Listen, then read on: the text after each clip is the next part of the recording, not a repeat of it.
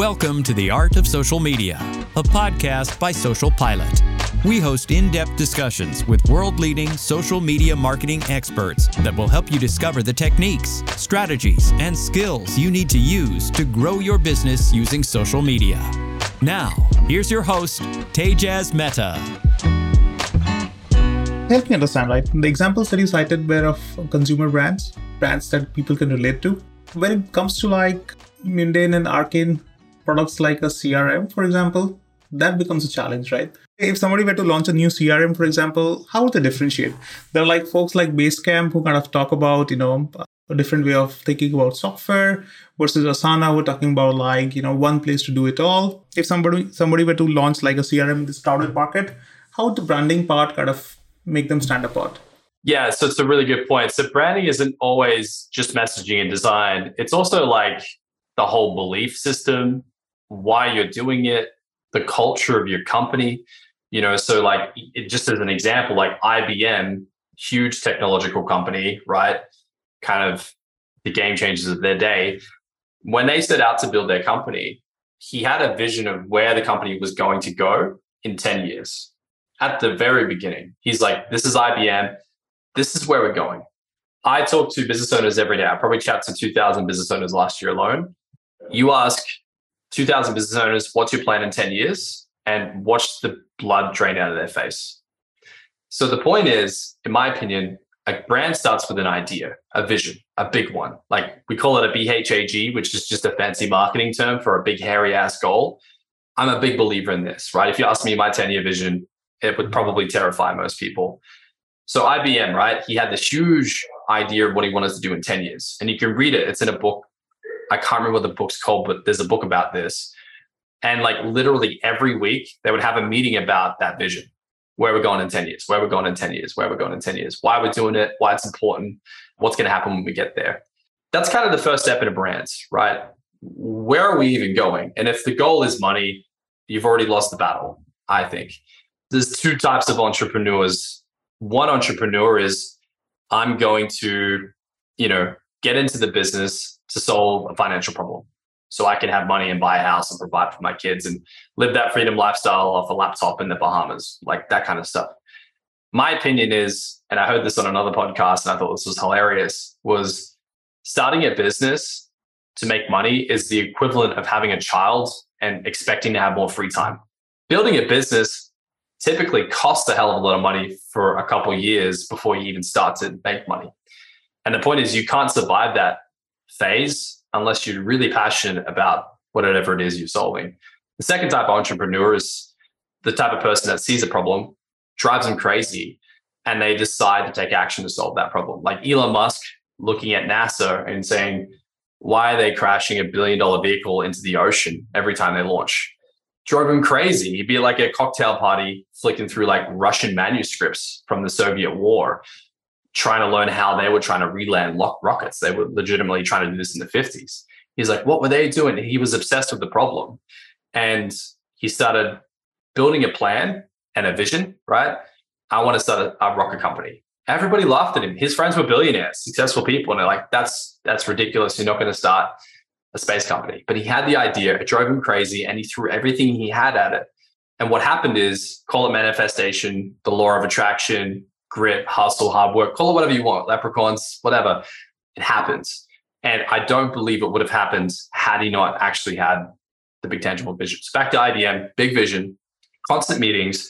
And the reason he was doing that was he was trying to build the culture of his team. He's like, hey, you're not just working a job. We're building this huge, audacious thing. Do you want to be a part of it? So he was branding his crew, his internal team. So here at Rivyl, at our agency, when I'm interviewing people, I'm looking to see if someone's a rebel, if someone wants to be the master of their own universe, and if they want to have a nice job and they have a great resume and they have a nice personality, I don't hire them.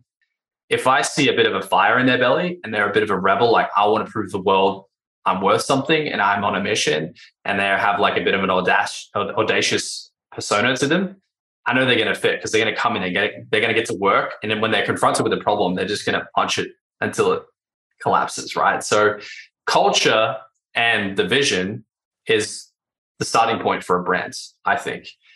Then you got to build your own story. Like, why do we exist? Why should a customer care? Why would they listen to us? And why would they buy our mission, right? Elon was like, I'm going to go to Mars. And people were like, I want to go to Mars. I want to see that happen. Let me get involved. Let me wear the merch. Let me buy the flamethrowers, like, all that kind of stuff. So if you have a big vision and you have a culture and you have a personality and a voice, it will attract people to what it is you're doing. So back to CRMs, to answer your question. How do you make CRMs interesting? Well, have an interesting vision, have an interesting team to begin with, and then try to share that with the world. Hey, we're not your average CRM, we're this, right? Other CRMs are this, we're this. If you're just going to copy and paste what other CRMs are doing, sure, you might make a couple $1 million, but you're not going to become a unicorn company. To become a unicorn company, you have to kind of reinvent how something's perceived or understood. CRMs were around. Salesforce just changed the whole concept. They made it a web domain browser instead of software you have to download and install. Like, just something little like that completely changed the entire industry. If you look at Slack, it's not a CRM, but it's a communication system. Why did that succeed when Xfire didn't succeed? I don't know if you know what Xfire is, but that's been around since like the early 2000s. It's basically Slack back in the early 2000s. So they understood how to speak to business people that are starting businesses that are not yet made it. So Slack targeted people that were starting, and they were targeting people that were on their way to becoming a big business. And that's how they scaled, right? Whereas Xfire were targeting gamers and got annihilated by like Twitch and all these other platforms. Skype got annihilated by Zoom, right? Skype was too ambiguous. Back to my ambiguity example. They were doing too many things. They weren't owning one thing. Zoom was just like fast video chat. That's it. Nothing else. No confusion. That's all we do. Skype, we're like, we're a web domain and we're this and we're that and we're a software company. It was just too heavy, too difficult for people to even bother jumping in on. Yeah, I hope that answers your question. But how do you make yourself interesting? Separate yourself from the pack. Do something new. Interesting. Yeah. That requires a lot of pre-thinking before even launching the product. That's a lot of work. What's your BHAG? Big ass hairy vision. Big hairy ass goal, man. Do you have a weekend? Yeah. So I'll give you the short of it. So essentially, what we're looking to do by 2030 as an agency is we want to buy our own building and we want to create a college campus for people that want to learn brand strategy and design. Because you can go to university, but you can't learn branding. You'll learn marketing and advertising, but it's almost like this unspoken of thing where branding is just a secondary thing. I believe it's primary. So we're going to build an academy where you can go online or you can actually come to a campus, and we'll actually have teachers and professors and educators and sell programs where people can come in and train branding for a year and then go launch an agency or go, work as a brand manager for somebody else without having to go into crazy debt, with a college or a university. So my ambition is to become the staple of the Asia Pacific's education and branding. Second to that is to have rivyl being Australia's largest and Asia Pacific's largest brand consultancy and design agency. We want to have about 500 employees. We want to have campuses in LA. We want to have campuses in London and campuses in Greater Europe. We want to set up a huge online library system where people can educate themselves on everything from color theory to typography to logo design and everything else in between. And then I want to reinvest that money back into creating like some kind of global presence events where we're planning this actually next year. We're anticipating we could probably get 300-400 people to an event. By 2030, we're hoping to grow that into a venue that has 5,000 plus people per city per event, and run topics on the form of branding. And in the office, I want it to be 4 stories tall. I want to have its own gym, its own cafe, its own floor for education, a floor for the design agency, and a floor for like lifestyle, community, collaboration, creative kind of content creation hub. But yeah, my ambition and the reason why I want to do this is I want to inspire every business owner on the planet in the billions to look at us and think of us as a place that they can either learn from, they can either grow at, or they can either consult with or hire. And we genuinely want to change the whole market when it comes to branding and what it means. That's maybe 5% of it. Wow. It's big already. So good to know. Wonderful. And I hope you sincerely succeed. So all the best for that. Coming back to branding, talk to me about the impact of branding on social media. How does that work? Does social media amplify your brand? Is it just too crowded to kind of even get noticed? Yeah, I would say like it's how you're understood, right? Like if you're at a party and you walk in there and there's 100 people you've never met, what do? You're a human being. You're going to judge people. You're going to look around the room and go, he looks dangerous. She looks funny. He looks bubbly. He looks introverted. He looks nervous. Like you just start judging the environment. People do this on social media. You scroll through your feed. Annoying, boring, lazy. Like unconsciously, you're just judging every brand you come in contact with, right?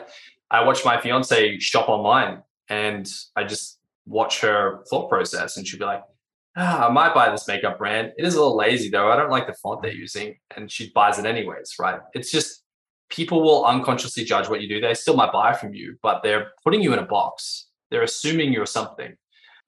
Back to the party analogy, if you walk to a party and let's just say there's 100 relatives that you know there, not strangers, relatives right? You would look around the room and go, well, that's the funny uncle. That's the loving auntie. That's the rascal cousin. Like you still do the same thing. You kind of put people into a box. People do this with brands. Nike is the hero company. Mercedes is about power. Rolex is about status. Toyota is about reliability. Harley Davidson is about rebellion. Apple's about simplicity and minimalism. John Deere tractors is about running perfectly, right? Ferraris are exotic and fast.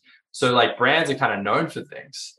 When you're having an impact on social media, it's like, well, what impact do you want to have? What do you want to be? Like, how do you want to be understood? How do you want to be perceived? And what I see is most people are confusing. I don't know what they do.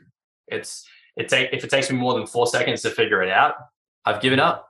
And not unless I see them consistently, maybe 30 plus times they come up in my feed, would they start to build a concept in my head. So branding won't happen on one post. It'll make an impression. But branding is like, okay, I've experienced this 30 times. How do I feel about it? What do I understand of this? And what we teach business owners is, would you not like to control that? Or would you like to just hope it works out for the best? Every business owner I've talked to says, no, I want to control that. And then I ask them, well, what would you like it to be? And usually it's, I don't know. I've just been throwing stuff at the wall and just seeing what sticks. And we just say, look, it's okay to throw things at the wall and test things, but let's sit down and let's actually come up with an idea. And let's walk through a process and decide and design what you would like that perception to be. It can't happen like that, not unless you kind of stumble into it, and it has happened. But most people I talk to that are business owners, they have no idea. And if they do have an idea, they usually go to what they know, right? Well, everyone else in my industry looks trustworthy, so I should be trustworthy. And everyone else in my industry talks about quality, so I'll talk about quality. And then they fall back into the trappings of being generic. So the challenge is most business owners either think they know what they're doing and they're being generic most of the time, not always, or they're confusing as hell. They don't know what they're doing, nor do their audience. And branding is literally getting clarity on what it is you're doing and what you want the outcome to be and how you want people to feel. Branding is like, how do people feel about you? Like, why is it that people wait out the front of an Apple store for 2 days to get the latest phone? And then I could just go there a week later and just walk straight in. Like, why? Well, they have some kind of emotional reason for that. And having impact on social media is the same.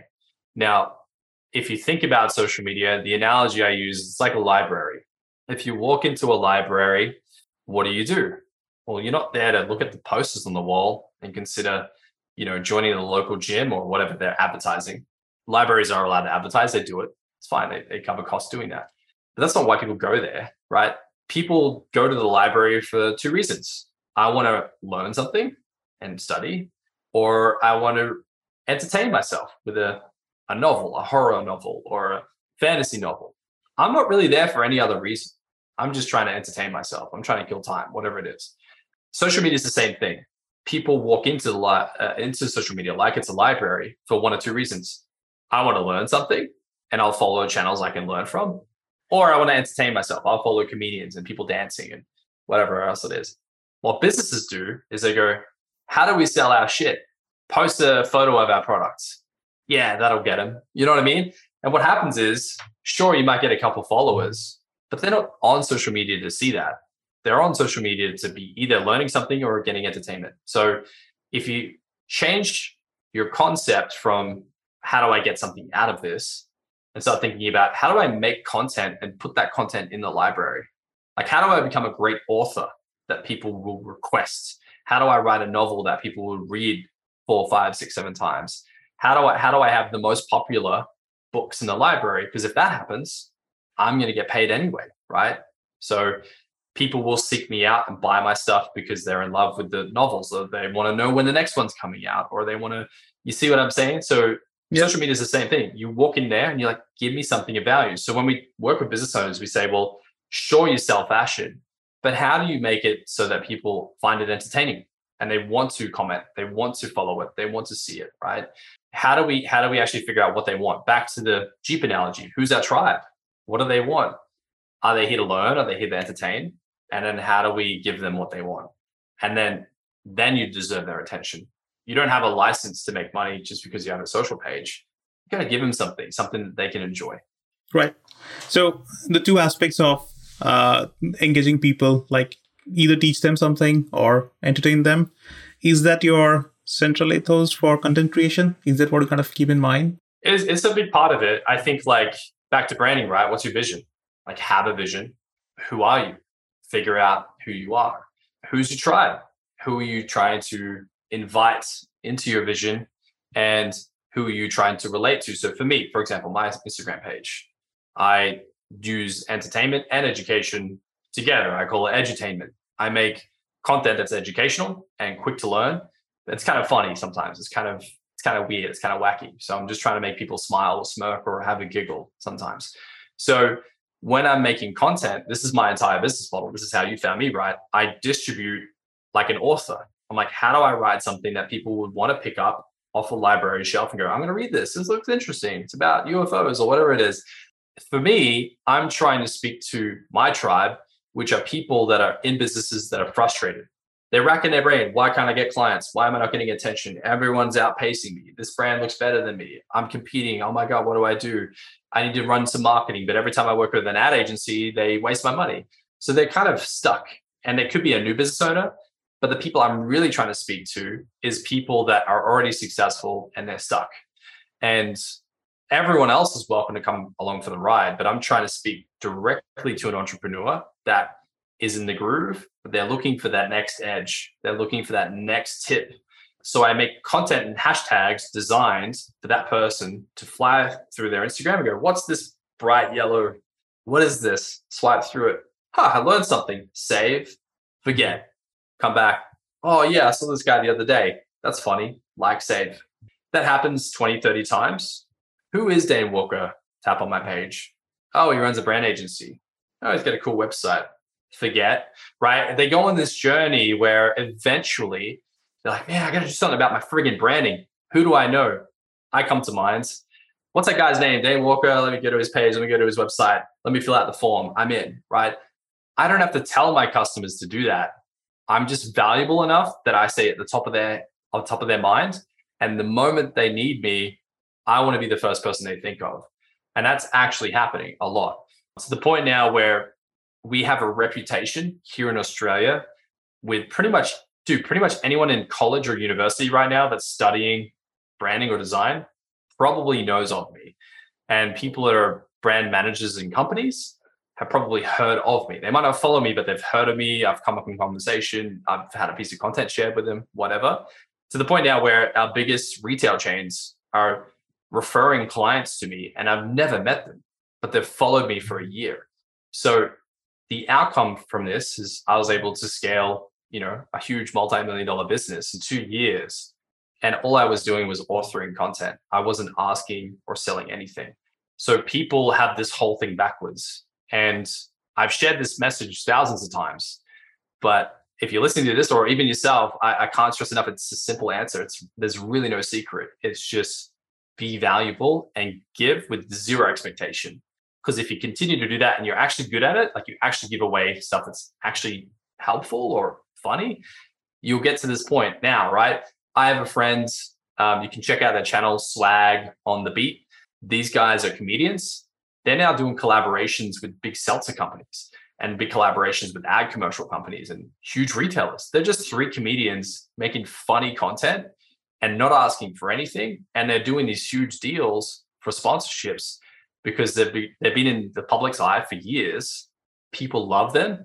Now brands want to leverage that attention for their products.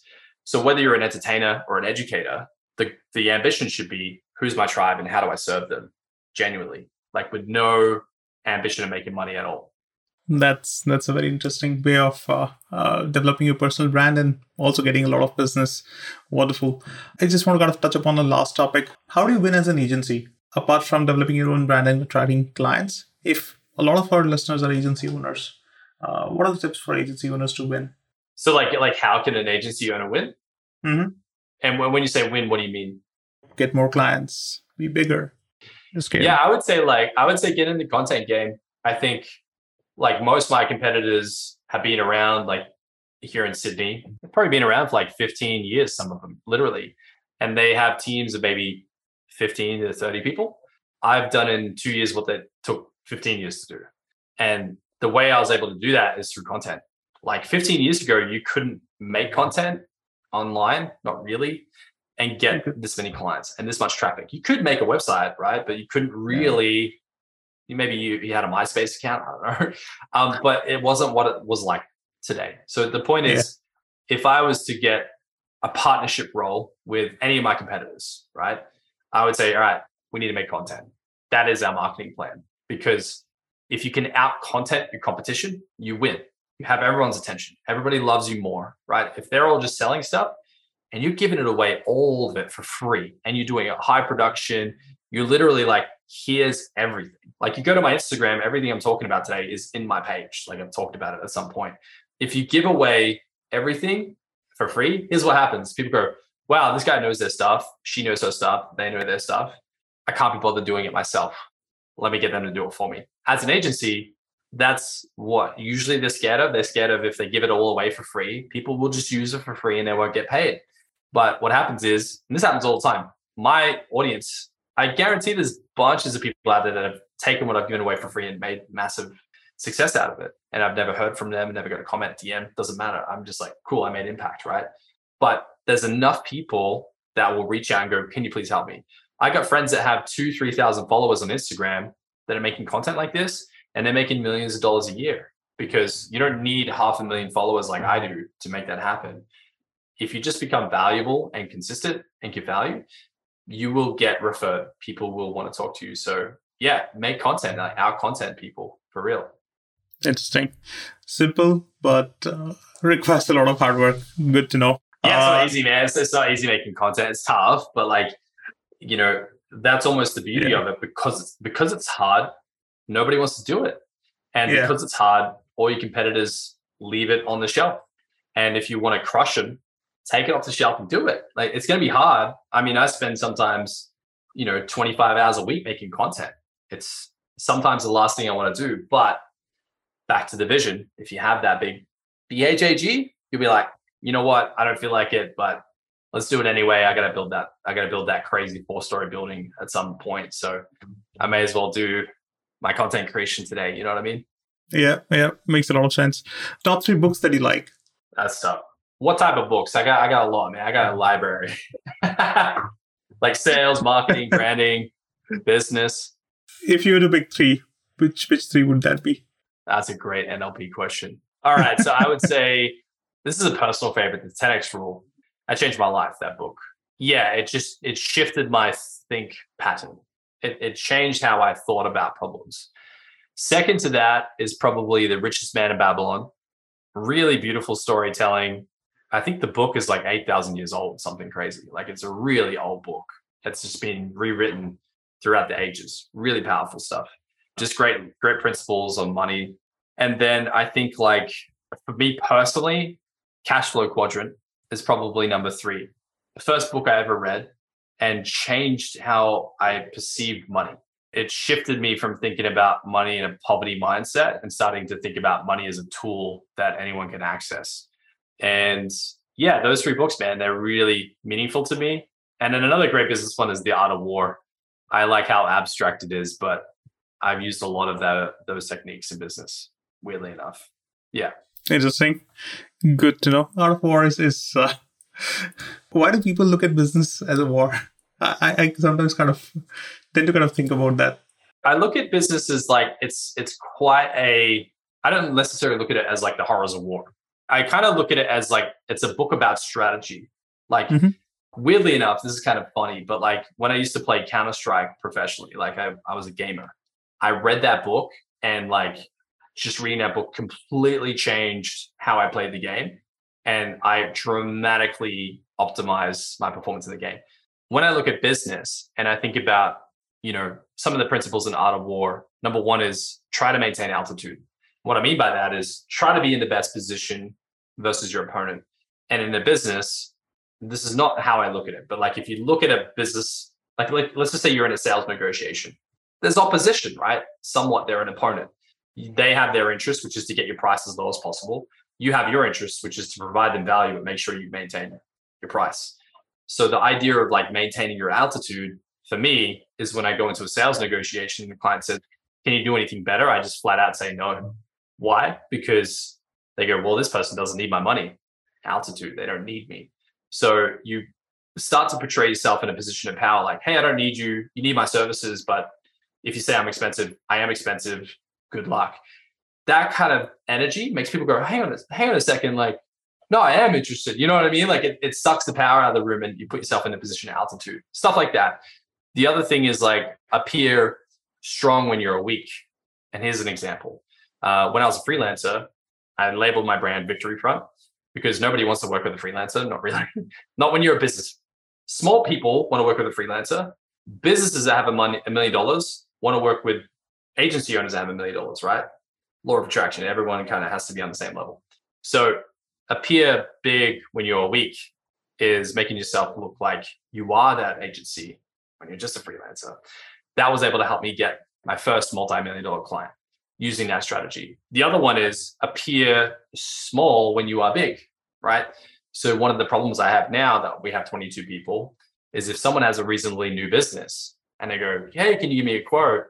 They go, but you guys are probably too busy for me. I'm probably a small priority. And we make ourselves appear small, even though we are those things.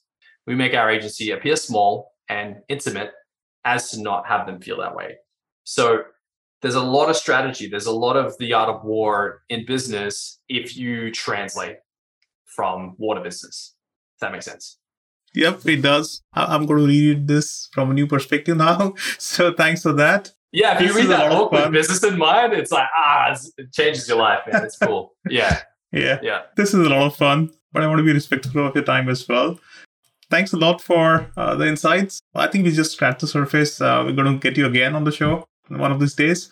But where can people find you online? Just type in Dain Walker, DainWalker. I'll come up on Google. Type that in on Instagram. You'll find me there. We're launching a podcast and a bunch of stuff soon. So just look up Rivyl, RIVYL. Tons more free content on the way in January. So keep an ear out. Sounds great.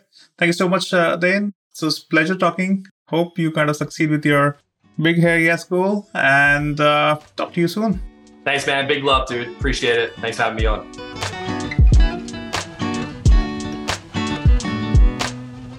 The Art of Social Media is brought to you by Social Pilot. To find out more about Social Pilot and how we can give you everything you need to hit your social media marketing goals, visit socialpilot.co. And then make sure to search for The Art of Social Media in Apple Podcasts, Spotify, and Google Podcasts, or anywhere else podcasts are found. Make sure to click follow so you don't miss any future episodes. On behalf of the team here at Social Pilot, thanks for listening.